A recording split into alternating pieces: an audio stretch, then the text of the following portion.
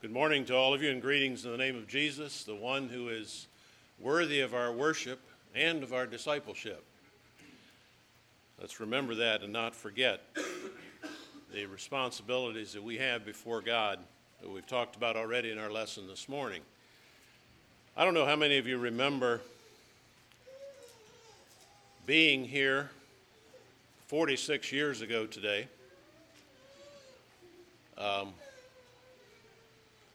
That was when my sister Evelyn got married. So you can express your happy anniversary wishes to Mark and Evelyn later if you have an opportunity. It's much more comfortable in here today than it was then. It was July the 3rd, and I remember standing right in here somewhere, feeling water running down my back. It was salty water, sweat. And it's much more comfortable in here today, so I suppose maybe we could say we've made some progress in the last 46 years. I'd like for you to turn your Bibles to Acts chapter 20 and just hold that there for a moment. About 35 years ago, there was a man by the name of Tom Peters who was in business management, in the business of business management and consulting, and he was assigned the project of going around the country and examining various organizations that seemed to thrive, that seemed to do well, that seemed to be profitable. And there were others that started up and struggled, and some of them failed in a fairly short period of time. And he wrote a book about his travels and about his searches in these companies that he visited, and it was entitled In Search of Excellence. And then after a while, he wrote a second book to describe what it was he found in these organizations that did well. And the title of that book was A Passion for Excellence. And that's the title of my message this morning, A Passion for Excellence. As Brother Josh mentioned, most of us, or many of us, are here for a family reunion. And we spent part of the day yesterday thinking about some of our history and some of the people that were our ancestors. This is a significant time, this particular reunion, because it's the first time we have met together when none of the second generation of our family is with us. They've all gone to their reward. The last one being Aunt Betts or Beulah last October.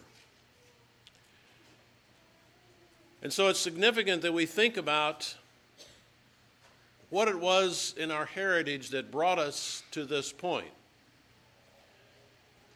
Now, one of the things that Tom Peters found as he went around the country was that the organizations and the people who made up those organizations, he found that they were successful because they poured themselves into their work with a fervor or an intense emotion that the ones who struggled and were mediocre did not have. They were passionate about things like quality. They were passionate about things like customer service. And nothing would come in the way of those values that they held. And they would expend any effort to stick to those values. And it didn't matter if you were selling chicken in Vermont or servicing and selling Cadillacs in Texas. The people that were running those organizations had the philosophy that we will do whatever it takes to remain true to our commitment to quality and customer service. Tom gave an illustration in his book about one company, the Mars Candy Company, and at that time they were responsible for Almond Joy candy bars and others, and M&Ms. Some of you may have heard of M&Ms. But the president of that company had a passion for excellence. And he was on the floor visiting one day, and they were wrapping candy bars in this particular machine, and he noticed that the wrappers coming out of the machine were going on the candy bars crooked. And nobody was doing anything about it. The people that were operating the machine were going about their work as if nothing was wrong. He didn't say anything, but he went back to his office, which was on an upper floor of the building, and he ordered that a pallet of these candy bars be brought to his office. And you can imagine the little pallet jack cart that they brought it under the elevator, this beautiful carpeted and posh elevator, and through the hallway and into his office, and he called maintenance, and he had them cut out a piece of the plate glass window that overlooked the parking lot and the employee entrance. And it was about shift time, and people were streaming into the building who were coming to work, and he started taking handfuls of these candy bars and throwing them out the window. It was raining candy bars.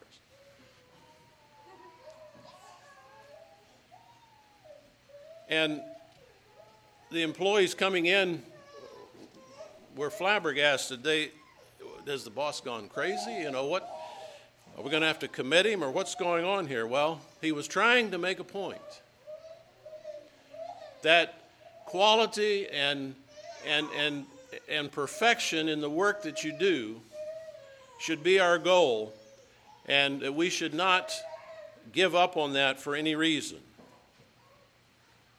And what Peters found as he went around looking at these companies was that the ones that paid the closest attention to detail were the most successful. They didn't tolerate sloppy workmanship. You know, there's a lesson for us there as Christian people. You know, we live in a time when you hear things like, well, it's just what's in the heart that matters. The details don't matter. You've got to listen to their heart. That what you see is not really what they are. They don't work in business. And it don't work in Christianity either. Another example that Tom gave in his book. How many of you ever heard of McDonald's? Yeah, most of you have. I thought maybe that had gotten this far already. Well, there's a company that supplies McDonald's with all the things that they need to run their restaurants. Buns and hamburger and spoons and forks and napkins and all those things. And I don't know if it's still true today, but a number of years ago, there was no written contract between the McDonald's Corporation and this company that provided all of their stuff and delivered it to their restaurants. There was just an oral agreement that you'll give us what we need when we need it.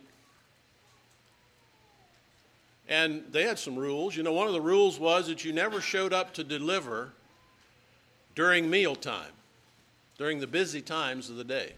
We don't want a truck sitting in our parking lot while our customers are trying to get through the drive-thru or to park and find a place to park to come inside and eat. And the understanding, the oral agreement was between these two organizations was that 95% of the time that they would provide the service that was expected, and if they didn't make 95%, that they had 1 week to fix it or we'll find somebody else to do it.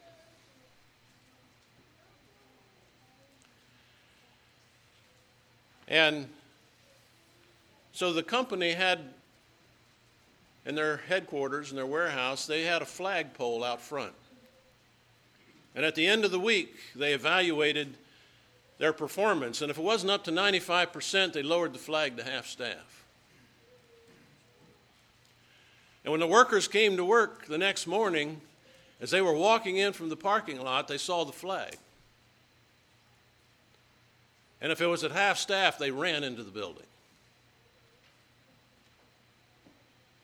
Because they had 1 week to fix it. It was do or die. Well, that's similar to the Christian life. Yes, we are saved by faith.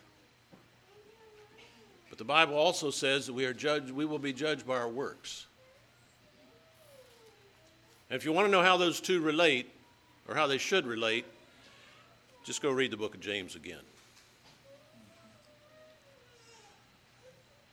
Another thing that Tom Peters found in the organizations that had a passion for excellence was that they not only believed in quality, but they had a set of values that they believed in. It was a system of belief that said this is what we stand for. That no matter what, we will not be pressured into deviating from the values that we hold. We're going to live by those. And it didn't matter whether they were making hamburgers or whether they were making high-tech electronics. Their values stood, and they stood for them. Every person that came to work for those organizations were indoctrinated in the values statement. Back to McDonald's. McDonald's had a value statement that said this. It was Q, S, C, and V.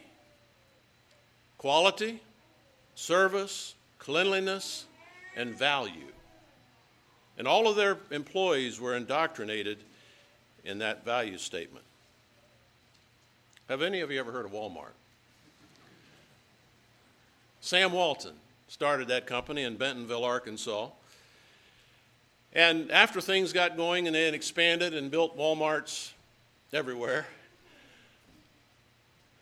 they had a whole series of airplanes sitting in Bentonville, Arkansas. And every Monday morning, Sam Walton would send out his district managers and he would tell them, go out and you visit these stores and I want you to listen to what the general managers of the stores tell you. I want you to listen to what the cashiers say. I want you to listen to what the customers say. And we're going to live by the values of listen, believe, and do. You listen to what these people say and you believe what they're telling you. And if they're saying this, we need to be selling this product or that product, you come back and you get some and put it in the stores. At that time, it took Walmart just a matter of weeks to bring a new product into their stores. Sears took over a year. You see where they are today.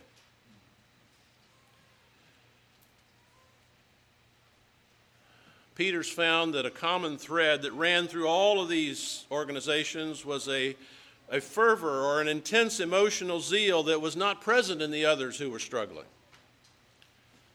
They had that emotional zeal, they had that passion with a steadfast adherence to their values. Now, Jesus told us in Luke chapter 16, the latter part of verse 8, he said, "For the children of this world are in their generation wiser than the children of light." Think of the excellent Christians that you have known or read about. What characterized them? Wasn't it a steadfast adherence to a set of values and passion about the gospel of Christ? And that's one of the things that we talk about as we gather as a family from time to time, is how our ancestors were dedicated to the cause of Christ and how they lived by a set of values. Those two things must go together if we are to be successful in our Christian life. You see, if we only have knowledge, we don't have zeal, we're not going to get very far. If you and I are not zealous about the values that we hold, then our own Christian life will not be successful. You know, if you have zeal, if you have knowledge without zeal, you never accomplish anything. And if you have zeal without knowledge or without values, it's kind of like a gas explosion. You know, there's going to be a whole lot of noise, but you don't know where anything's going.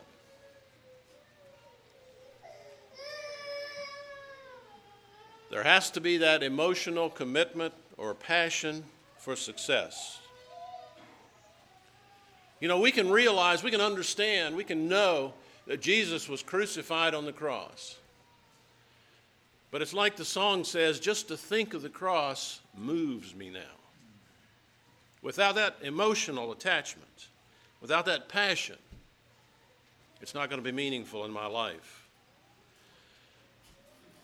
Many of you know Milo Zaire. And I remember him a number of years ago saying that when he was attending Liberty University, there was one of the professors that said to him, Milo, do you have an emotional attachment to your faith? Do you have a passion and a zeal for the Church of Jesus Christ, and not only that, but for your brethren, the Anabaptists? Do you have an emotional attachment to your church? And he said, if you do, he said, there's nothing that I can do to change your mind. He said, if you don't, he said, I'll make a Baptist out of you.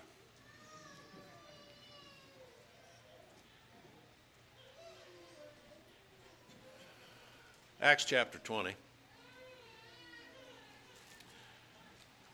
Paul here was on his way to Jerusalem.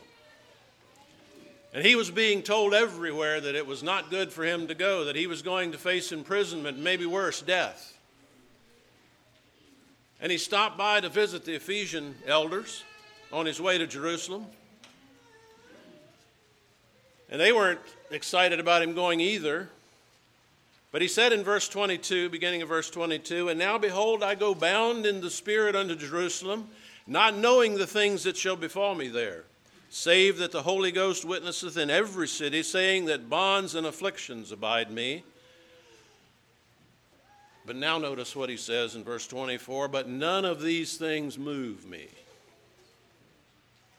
Neither count I my life dear unto myself, so that I might finish my course with joy and the ministry which I have received of the Lord Jesus, to testify the gospel of the grace of God. Here was a man who lived by values. Here was a man who was faithfully following Christ, and he was doing it passionately.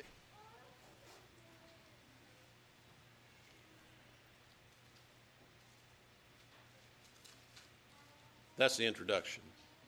Now for the message. I want to share with you this morning a values statement for spiritual excellence. And I'd like to use the word passion, the 7 letters of that word, as an acrostic. Now begin with the letter P. If we are to be excellent in our Christian life, we must prepare. We must have preparation. Jesus told Nicodemus in John chapter 3 that ye must be born again. If we are to experience spiritual excellence, we must come to the end of ourselves and submit our will to the Lordship of Jesus Christ. We must repent of who we are, not just for the things that we have done. Our nature is in rebellion against God if we do not know Jesus Christ as our Savior. Hebrews 12 verse 1 says this, wherefore we also are compassed about with so great a cloud of witnesses. Let us lay aside every weight and the sin which doth so easily beset us, and let us run with patience the race that is set before us. After we have received Jesus as Savior, we must prepare ourselves by studying, by being diligent in God's Word, by knowing His law and what He wants us to do. We need to avail ourselves to learn that we might be useful in God's kingdom. Have you made that preparation this morning? The second letter, the word passion, is A, and I have termed that allegiance. Jesus said, and it's recorded in 3 of the Gospels at least, Matthew, Mark, and Luke, he said, thou shalt love the Lord thy God with all thy heart, soul, mind, and strength. Not much left. Paul said in Philippians chapter 3, beginning of verse 7, "But what things were gained to me, those I counted loss for Christ. Yea, doubtless, and I count all things but loss for the excellency of the knowledge of Christ Jesus my Lord, for whom I have suffered the loss of all things, and do count them but dung, that I may win Christ, and be found in him, not having mine own righteousness, which is of the law, but that which is through the faith of Christ, the righteousness which is of God by faith, that I may know him and the power of his resurrection and the fellowship of his sufferings, being made conformable unto his death, if by any means I might attain unto the resurrection of the dead." Paul lost his reputation, he lost his position, he lost his pride, he lost his friends because of his allegiance to the Lord Jesus Christ. But you never heard him whining about going back. He was going forward. He knew what allegiance to God was. He not only knew what it was, he was deeply convicted. He followed Christ with a passion, an emotional attachment, a fervor, a zeal. You know, Stephen knew what that was about as well. He was steadfast to the end, refusing to bow to other gods. And I think of some others, Elijah on Mount Carmel, and how he was true to Jehovah, the one God. And I think of Daniel in the lion's den. Daniel was passionate about his faith and his obedience to God. And it didn't matter what was going to happen to him.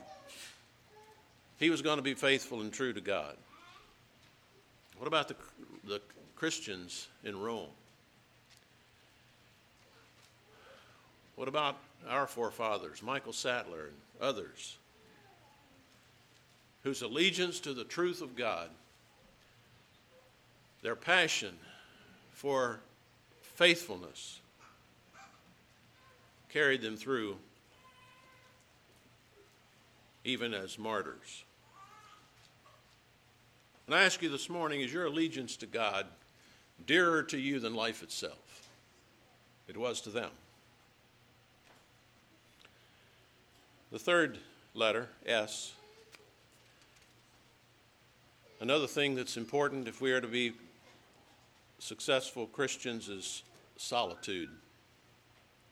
We live in a time when many things cry for our attention.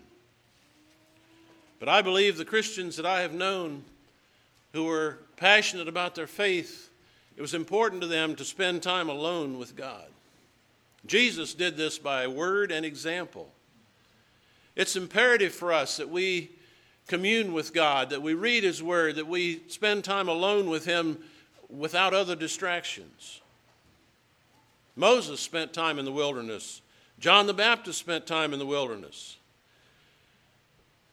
And maybe you would like to have some wilderness sometimes. You know, we have, it seems, very little time for solitude. But most of us men drive to work every day. And that's a good time to be quiet. Maybe you can go to work early before anybody else shows up. Or maybe you can get alone at home. I do have sympathy for young mothers. It seems like that the demands on their time are almost without exception difficult. But even young mothers, you know, when that baby finally gets to sleep, you've got your choice of books. You got this book and you got Facebook. Which one do you run to? Fourthly, another S for service. When I think of service, I think of a picture of Jesus washing the disciples' feet. He was doing the job that normally a slave did. You know, where are you today? Do you want to be served? Do you demand others serve you, or are you willing to serve? We also have a picture of Christian service, I think, in Acts chapter 9. You'll remember the story there where Saul, was on his way to Damascus to arrest some more Christians, and he met Jesus. He met Jesus in a powerful way. And he was blinded, and he ended up going into the city, and he couldn't see, and he was waiting, and God spoke to Ananias. And he said, Ananias, I want you to go down to this particular street, and I want you to go into this house, and I want you to talk to Saul. And Ananias said, wait a minute. Lord, are you sure you know what you're doing here? Because this man will probably try to kill me. That's what he does. And the Lord said, you don't know this man now. Because he's chosen by me to preach to the Gentiles. And Ananias went. And you know the rest of the story.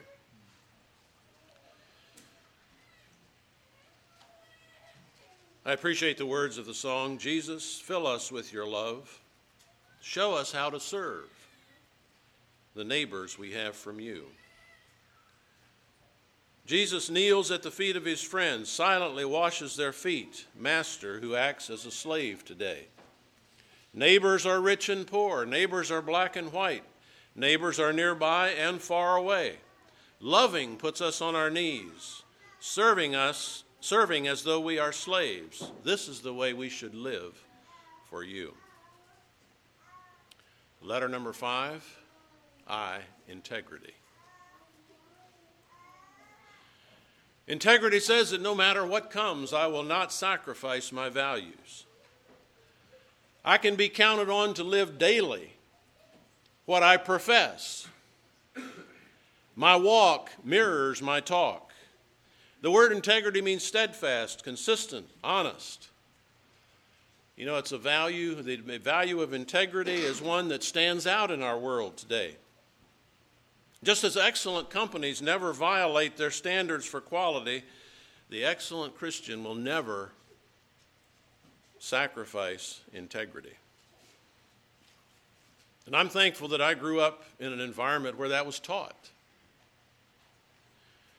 A number of years ago, when Evelyn and I were going through our parents' stuff after they had passed from the scene, and it was a fair amount of stuff, but in that stuff, we found a letter that was written by my father to a lady who lived up somewhere between Centerville and Halifax, and he had done some work on the farm, some cleanup work on the farm for her a number of years before that. And as he was cleaning up, he had found in a pile of dirt and stone a piece of railroad iron that was about 2 feet long. It was like the rail that the wheels run on. And he thought this would be something kind of handy to have, you know, to use for an anvil or to beat on if you needed to put rivets in the sections so you could go mow hay. We used it for that quite a bit. And that thing was around as long as I could remember it, but I never knew where it came from until I saw this letter. And he found that in a pile and thought this would be useful, and so he took it. And sometime later, he realized that he had taken something of value without permission. And so this letter that we found was the letter that he had written to this lady, letting her know that he had taken that and offering to pay for it. And in fact, he had enclosed a check in the letter.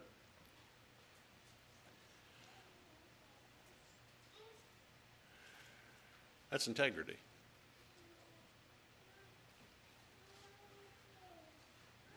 And maybe that's one of the reasons that I was taught that and understand it from the Word of God, that a number of years after that, I was in Lima, Ohio one day, and there was a camera shop at that time. that I went to have pictures developed and so forth. And it was located adjacent to a bank parking lot. And you could park in the bank parking lot for a fee of 25 cents or 50 cents and then go into the camera store and come back out and pay your parking fee and leave. And I came out one day and was in a hurry and forgot to pay my parking fee and left. And I thought, when I realized what I had done, a few days later I went back.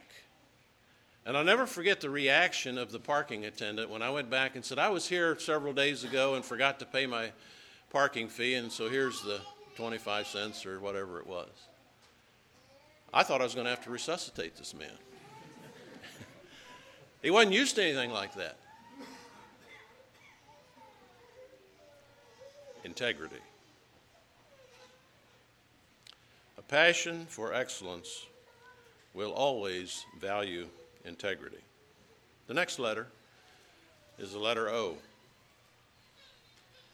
And I've used the word others as a value statement for that.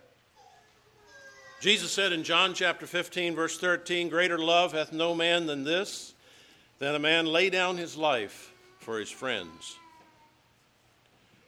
You also remember that we're to love our neighbor as we love ourselves.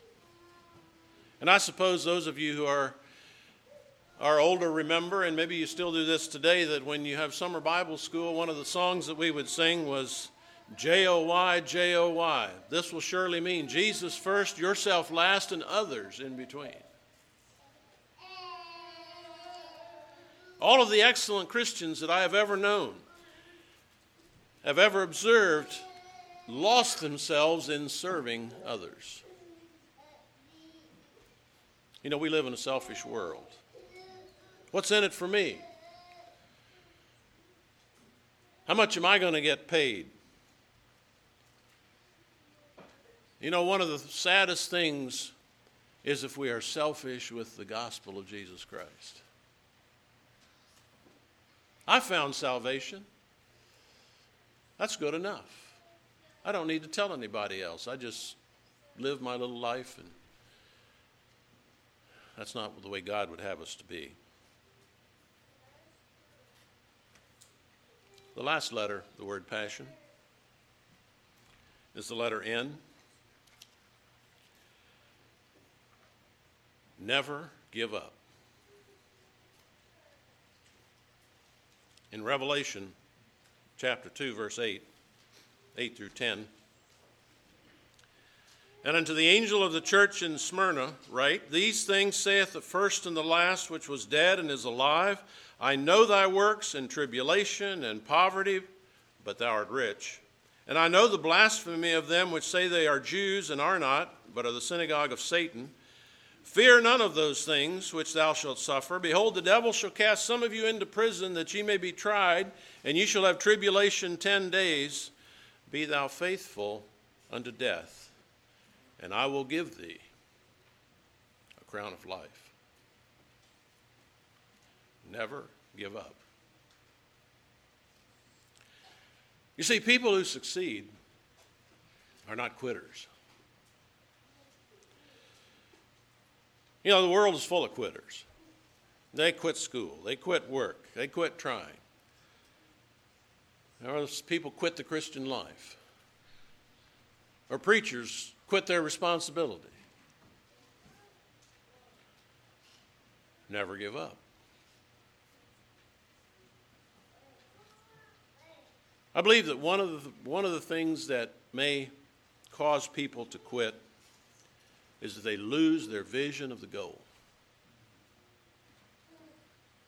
I take you back to Acts chapter 20.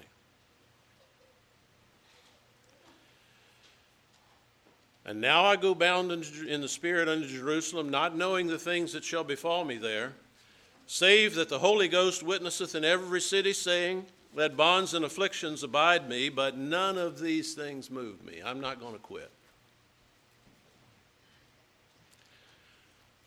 Neither count I my life dear unto myself. I don't care if I live or die.